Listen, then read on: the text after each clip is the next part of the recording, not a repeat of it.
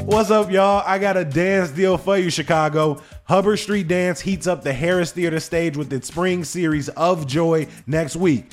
Now, this is some of the most dynamic, cutting-edge contemporary dance made by the world's leading choreographers right here in Chicago. I'm excited for echoes of our ancestors by Maria Torres, among other creators. But you can only catch it for 3 performances between May 17th and May 19th. Luckily, CityCast Chicago listeners can get tickets in any section for 20% off using code CityCast online or over the phone.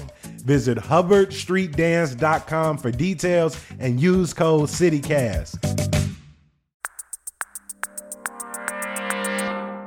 Today on CityCast Chicago, the city begins construction on a temporary migrant shelter in Brighton Park. The Chicago Housing Authority is sitting on hundreds of vacant properties. And have y'all seen all them fancy cabbages planted in the loop and around the city? We talking about that and more with our friends from Block Club Chicago, reporters Madison Saavedra and Melody Mercado. It's Friday, December 1st. I'm Jacoby Cochran, and this is what Chicago's talking about.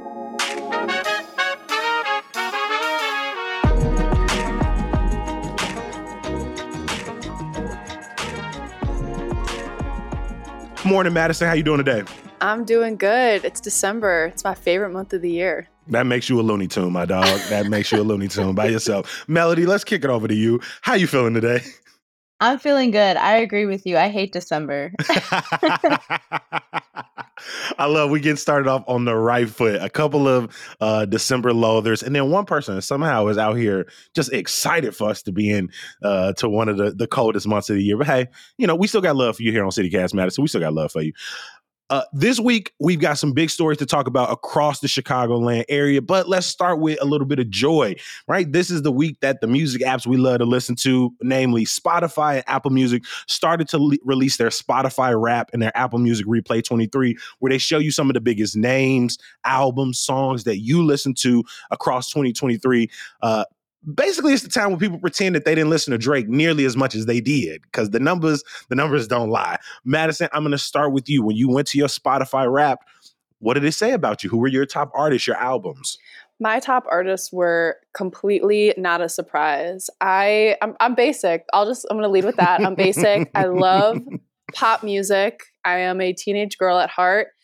My top artist is Taylor Swift. Okay. She's been my top artist for years. Followed by Lana Del Rey, Miley Cyrus, Harry Styles, Olivia Rodrigo. It really doesn't get any more basic than that, but I love it. No, I love that for you. Melody, what about you? What did your top 5 artists, songs, and albums look like this year? So if anything, I'm very consistent. My top artist of the year was BTS. I'm a huge BTS fan. Absolutely love them. Can confirm. My second person was RM, a member of BTS. They all have solo projects and solo albums. So then sandwich in the middle was Bad Bunny. I love Bad Bunny, but we are kind of going through a breakup stage. I haven't been super happy with some of his decisions recently, but whatever. Then at number 4, we have J-Hope, also from BTS. And then at number 5, we have Suga, also from BTS. So I'm a mega fan. I support the group. I support my boys. The individual careers. I got y'all. If there are 5 fans, I'm one of them. If it's 2 fans, I'm one of them. If it's 1, it's me. And if there's none, I'm gone. Exactly. So I am that girl. I love that for both of y'all, though, because now y'all, the Spotify Wraps sound like they've been consistent for a few years, just sort of reinforcing what you already know.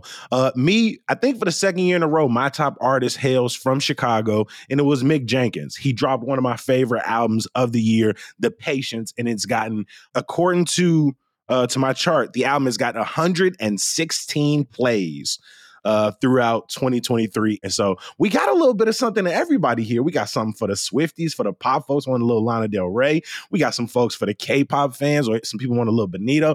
And we got some local Chicago with Mick Jenkins. And then my other album was from Cleo Soul. That's the one that probably got a lot of play. Like, you ever catch me in the gym and it seems like I'm struggling? I'm just listening to some very relaxed Cleo Soul in the headphones. No Yachty, just a little Cleo. You know, for people who are new to CityCast Chicago, every Friday we bring on some friends to talk about the stories that were happening in our city. But what I love about our Friday recap is we ask y'all to bring the stories y'all want to talk about. And a big one this week was confusion about the city's ongoing plan to provide shelter for the nearly 23,000 new arrivals to Chicago in just the last year and some change. Right now, we've got over 1,200 migrants who are still sleeping inside, outside, or near police stations or at O'Hare Airport.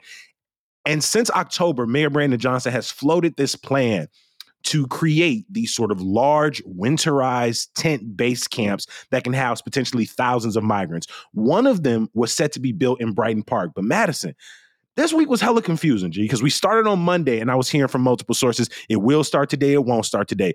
Tuesday, people were there, but that wasn't official construction. Then Wednesday, maybe. Okay, so you're here. What's going on with Brighton Park? Can you catch CityCast folks up? Absolutely. You're definitely right on saying it was hella confusing because everyone was saying something different. And I think at the root of this issue is kind of an issue of semantics. What are we considering construction? Because there have been crews working on the site for days and there have been city departments doing assessments for weeks. So Monday, the local alderwoman, Julia Ramirez of the 12th Ward, she was under the impression construction was going to start Monday. She put this out in an open letter over the weekend to her constituents. The city said, nope, it's not happening Monday. It's happening in the future, but they couldn't or wouldn't commit to what day it was happening. And then you're absolutely right. Tuesday, there are trucks out there, gravel's down on the site. I guess that's not considered construction though. Fast forward to Wednesday, there are structures being built. Our colleague Colin Boyle at Block Club Chicago, he was down there at the site taking some really great photographs of the tent structures being built. And I mean, it's the outline of a tent. So I think it's safe to say that that's construction. That is ongoing. It's not super clear how long that's going to take. There was a city fact sheet that was passed out at a community meeting I was at in late October. That had said it would take at least 4 days for that to be rapidly constructed. I'm not entirely sure if that's outdated information, considering that was passed out in October, but everything has to be built and it has to be checked and everything before residents could move in. Madison, I got to ask, has there not been some sort of deal made available to the ward, similar to what we saw with Ronnie Mosley's ward on the far south side, right? They wanted to put one of these camps on 115th and Halsted. The neighbors pushed back, the alder pushed back, but they were able to secure some type of deal where it says after a year, the city will help them rapidly begin construction on a development complex there. What does that conversation look like in Brighton Park? What do the alders in the community want? Is it as simple as no base camp or is there some maybe deal to be made here? If there is a deal that people want, it hasn't really been made known to me. I think one difference between these two sites, that far south side one and the Brighton Park one, is that the Brighton Park land is privately owned. It's owned by a company called the Sanchez Group. They were the ones who made this land available. Great point. There really isn't any public right in this, you know, as frustrating as that might be for people. It's not their land. It's not necessarily public land. It doesn't have plans for public use the way the far south side site, you know, it's earmarked for a future development that residents have been looking forward to for quite a while. So I think that is one key component.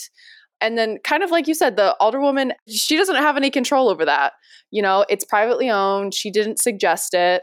It's not like the mayor said, is it okay if we do this? You know, they're acting under emergency powers. You know, the state of emergency that's been declared by the governor, it gives the city the ability to kind of bypass zoning laws, you know, places that aren't necessarily zoned for shelters. They don't need to be because they're acting with this emergency declaration. Melody, you've been covering this, right? Every single ward, every single neighborhood has been impacted around the conversation of where can we possibly provide shelter for thousands upon thousands of new arrivals, people who don't speak the language, people who are looking for work authorizations, people who might be trying to get their kids into schools.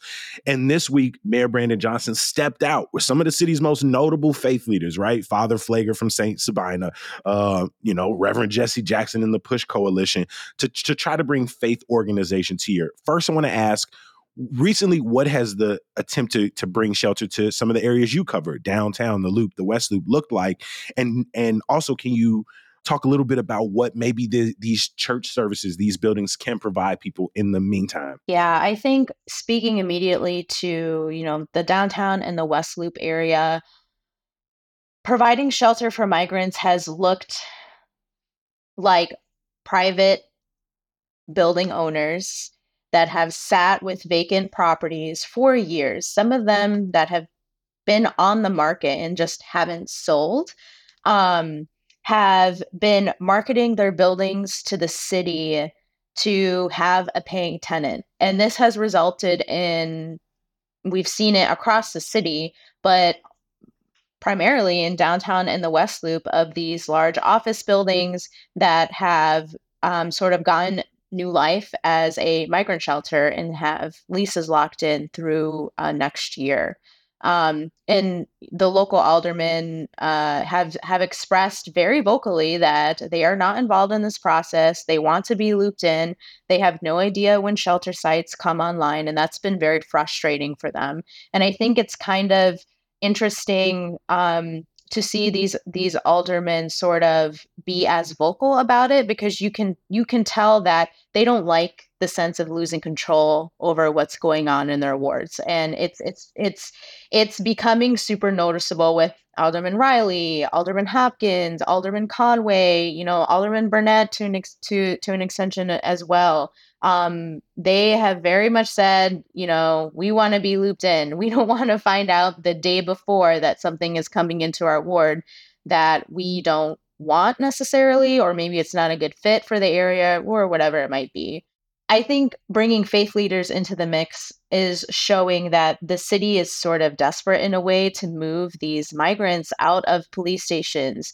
We have seen that people have been sleeping outside, and it is winter, and Chicago winter is very brutal.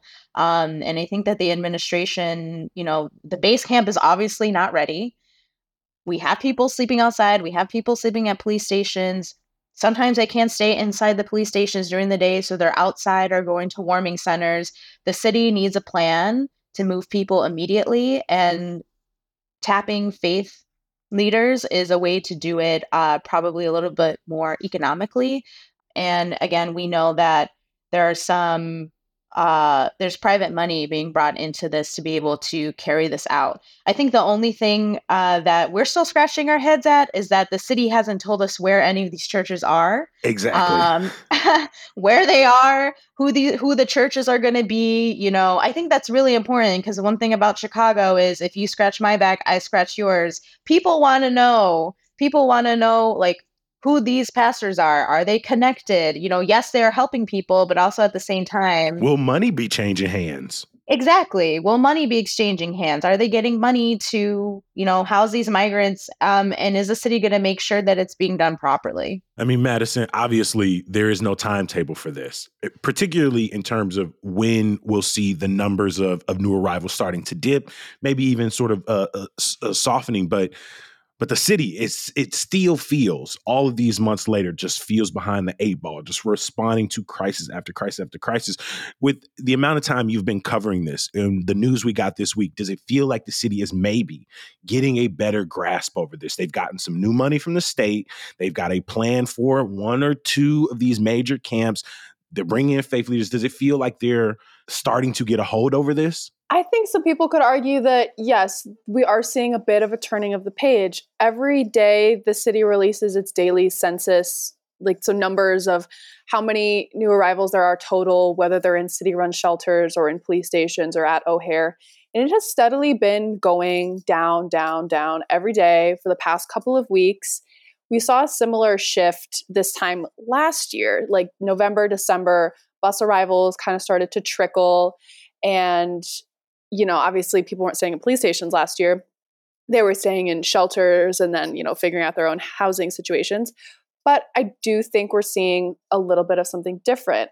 And now with these churches, I just want to say there have been churches that have been taking in, migrants and refugees not only through this entire crisis, but for years. Prior to it, they've been doing this as helping resettle Chicago migrant families for decades. Totally. And so I just think maybe having this kind of city sanctioned, I think it does show some ingenuity. However, to Melody's point, I do think that the transparency here is important. The city wasn't super clear when they first started opening city shelters. They kind of kept those hush-hush as well. And I get it for reasons of like privacy and security. But also, we want to make sure that everything is happening, above the board. There is no kind of, to Melody's point, people scratching each other's backs for possibly nefarious reasons. I'm not saying that's happening, but if nobody knows, then, people just make assumptions.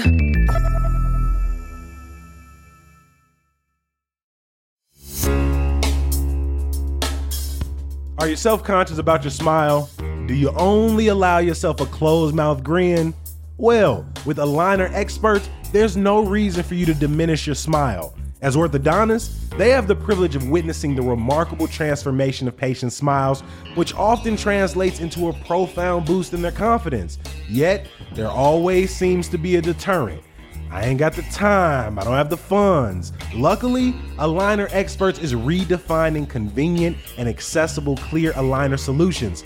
With customizable treatments, transparent pricing, and their cutting-edge 3D scanners and dental monitoring technology, you can transform your smile through the convenience of your own schedule. Stop in at their West Loop or Lakeview clinic today for your complimentary smile assessment. Aligner Experts, your destination for advanced clear aligner solutions. P.S. They got another clinic on the way, so stay tuned for their Old Town location.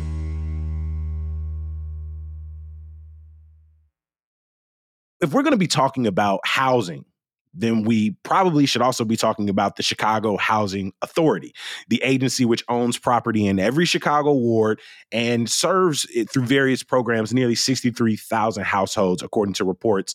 And they've got over 200,000 people on their waiting list. I appreciate some of our colleagues who have said this is not a migrant crisis. In the same way we do not have sort of a homelessness crisis, we have an affordable housing crisis. We don't have enough housing available for the vulnerable populations living in our city or the vulnerable populations arriving to our city. And the Chicago Housing Authority, for all practical purposes, their job is to provide affordable housing opportunities to the people who need them. Melody, when I asked you what are the stories you want to talk about today, you said, CHA being a hot mess. Can you catch up CityCast listeners on the recent investigation from your colleagues at Block Club? Yes. So I was excited to finally see this come out because I know our team has been working very hard on this for some time. Basically, the investigation found that the CHA has about 500 scattered sites across the city that are vacant and are extremely dilapidated, if I'm saying that word right.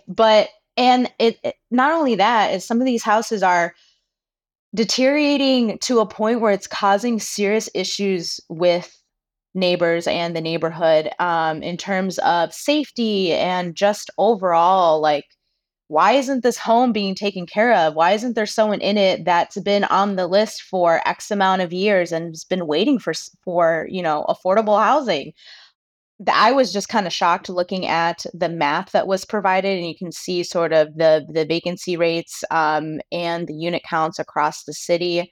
Immediately what caught my eye is that a lot of these are sort of on the near west side, and some that are highly concentrated in parts of the south side. But how frustrating would it be to see a vacant home that's maybe on your block and it's falling apart, and there's no one's been taking care of it for years, and then you find out that it belongs to an agency that could be doing something about it, and they haven't been doing anything about it? How frustrating is that? Now, it's extremely, because, the investigation from Block Club and the Illinois Answers Project hits it on the head at the beginning, right? Like, CHA has made a ton of promises over the last century, right? From, building up one of the largest public housing divisions in the country, for laying the blueprint for providing public housing.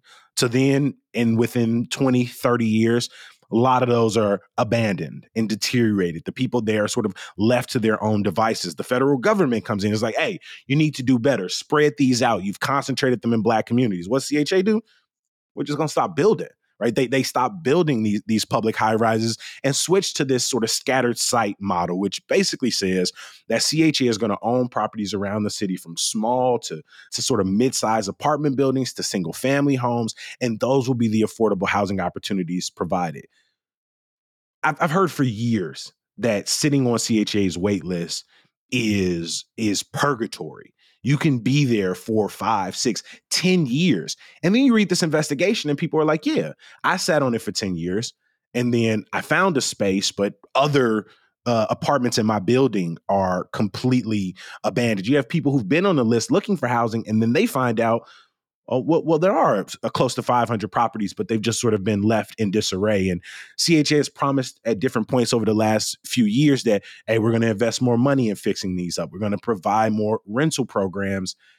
And then, like you said, Melody, you see this map, and, you know, residents have been complaining for years and years that, well, this stuff is just sort of sitting in our neighborhoods, causing one of many problems. Oh, if I was somebody on the CHA waiting list reading this investigation, I'd be pissed. I'd be like, oh my God, you've had me on this list for X amount of months, years, and you're sitting on this property.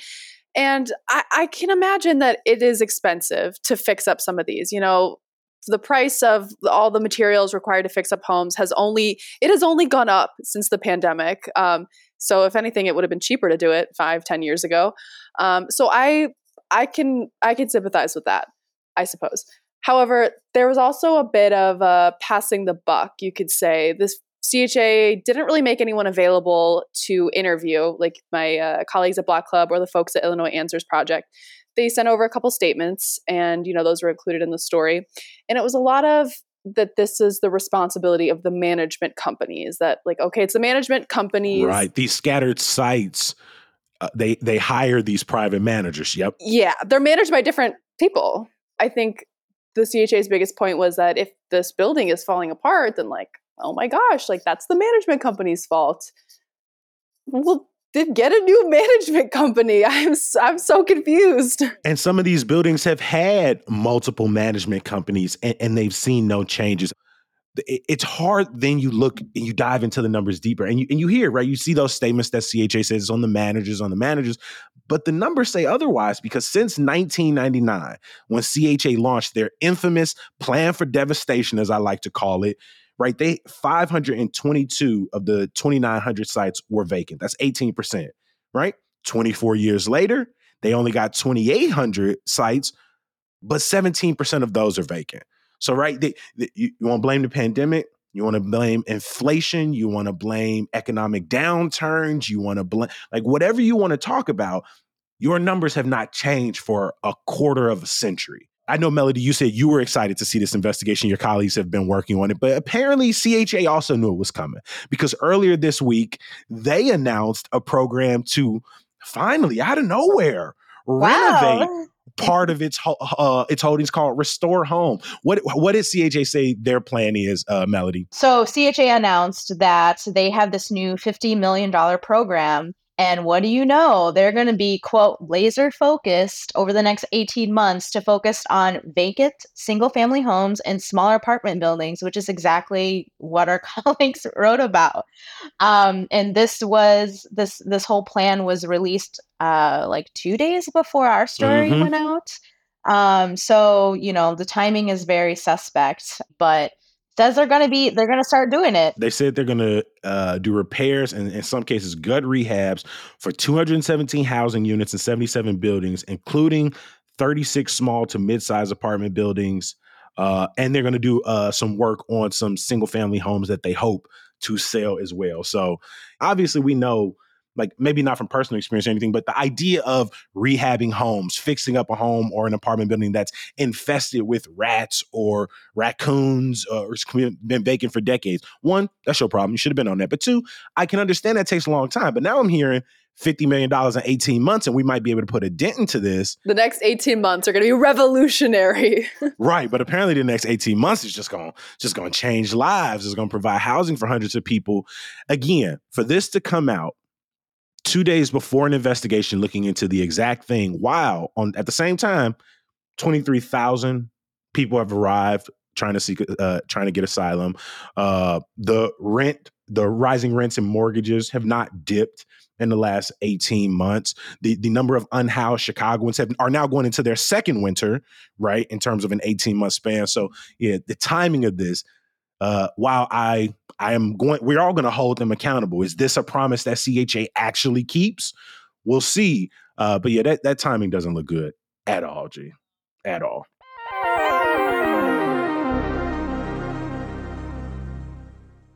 Every single episode of CityCast Chicago ends with some good news. This could be something personal, something professional, an event you're looking forward to, just something that has you excited and will likely get the CityCast listeners excited as well. Madison, let's start with you. What's some good news for the people today?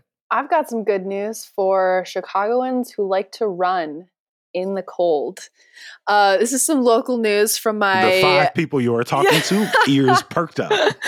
This is some local news in my beat in Pilsen. There's a Pilsen resident who is organizing her own little 5K run, December 10th at 9 a.m. She's kicking off this 5K. Her name is Alejandra, from the Venezuelan-owned cafe. It's called Mandala Cafe on 18th Street in Pilsen. The race is free, and it's not like a super official thing. Like, roads won't be closed or anything. It'll just take place, depending on how many folks on the sidewalk, maybe in waves. But the idea is to raise some donations for migrants who might still be sleeping in police stations, or trying to build some lives for themselves and maybe their own permanent housing. So people are encouraged to bring gently used or new winter clothes. Or Alejandra has an Amazon wish list that's linked in my story on the race, so people could buy brand new things that'll get shipped straight to Alejandra. And I just think that this is a great example of how creative and thoughtful and kind and generous some Chicagoans are. There's so much bad and heartbreaking news about this situation, and I just think that this is one silver lining. This woman, she loves to run. She is from Colombia herself. She thought of a way that she could make a difference, and she's making it happen. And I am truly in awe of her. And if I didn't have a bum knee right now, I would be doing the 5K. Madison, I have a bum knee too, so we might just have to go cheer him on. I don't know. Well, feel better. I'm really grateful for your coverage. Melody, come on in here. You seem to be here right before you go on a vacation every single time. And so I know you got a 1-2 punch for us today. What is some good news? Truly plural. I am going to Puerto Rico next week. I am very excited. Tell Bad Bunny I say hi. I will. I will be looking out for him. For people that don't know, I am Puerto Rican, in case you can't tell. And I try to go to Puerto Rico every year. And I think December is the best time to go because Puerto Ricans love Christmas. So much. Our Christmas season starts November 1st. Like, there is no Thanksgiving. Thanksgiving is like pre-Christmas. And then we have Christmas, and then we have Three Kings Day. So it's like 3 Christmases. And the island is really in a big festive spirit, and everything is really decorated. And there's something about Christmas decorations and on like a tropical island that just kind of make it a little bit nicer because I'm not in the cold. Right. So I'm very excited to go and see some family and hang out on the beach and do nothing. I do got one more. So I love this story because I see this all the time. But if you look closely, you will notice that a lot of public spaces and planters, they're decorated with vegetables. It's like different types of cabbages, kale, and like sometimes lettuce. Okay. Like in planters in downtown or just across the city? Planters in downtown, across the city. It's a very popular with landscapers to use these types of vegetables because They are very hardy and can withstand like winter weather. But I've always just kind of wondered, like, is this purposeful? Like, where do these go afterwards? Can you eat them? All these questions. Mm-hmm. Don't be bringing your farmer's market totes out there because you cannot eat these. It's highly recommended that you don't pick them and take them home because, they are very big and luscious and colorful. But part of that reason is because the growers that typically grow these will use like insecticides and pesticides. They genetically modified up in there. Yeah, to make sure they stay looking pretty. And also, Chicago is like a concrete jungle. There's lots of things running around. I don't think you'd want to eat that anyways. But they are very beautiful. And good news, they are usually composted afterwards, which makes me happy. So we're not just wasting plants or vegetables. I love that. I didn't know that. You just taught me something new. We got 3 great pieces of good news thus far, and I'm going to finish us out because today is World AIDS Day, and a commemoration will be taking place this morning at the Chicago AIDS Garden in Lakeview, right off the lakefront at Belmont Avenue. Chicagoans will come together at the AIDS Garden, which, if you don't remember, was finished, I believe, in June of last year. And it is a public space for people to memorialize and to remember the thousands of Chicagoans who have lost their life to AIDS over the last 4 decades plus. According to the World Health Organization, World AIDS Day is an opportunity to reflect on the progress made today, raise awareness about the challenges that remain to achieve the goals of ending AIDS by 2030. But also, I think it's an important time to remind ourselves, right, that our government was in many ways very complicit during this crisis, turning their back on thousands of Chicagoans, folks around the country and around the world as this crisis was going on. This is just an opportunity for Chicagoans to participate if you can today. There are other ways around the city, so check the link in our show notes. I want to give another huge thank you to our guest today, the dynamic duo from Block Club Chicago. Shout out to Melody Mercado and Madison Saavedra for sharing y'all stories, y'all music, and of course, y'all some good news. Hopefully y'all join us real soon. Yes, thank you so much for having us. Thank you so much. Always a pleasure, my friends.